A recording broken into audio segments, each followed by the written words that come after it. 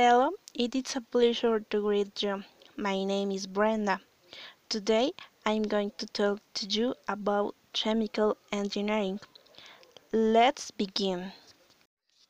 What is a chemical engineer?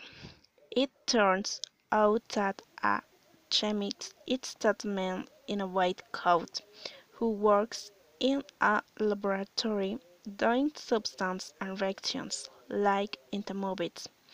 Well, the chemical engineer does the same things, but in a factory.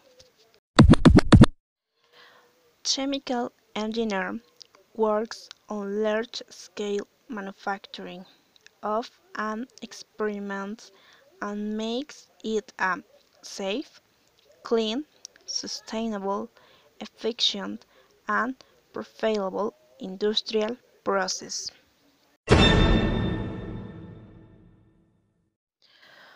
What knowledge should you have?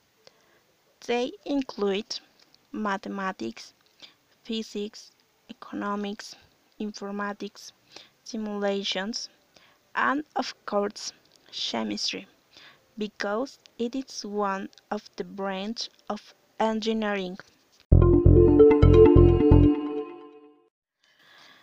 What does a chemical engineer do? Invent solutions that are successful products without harming the environment.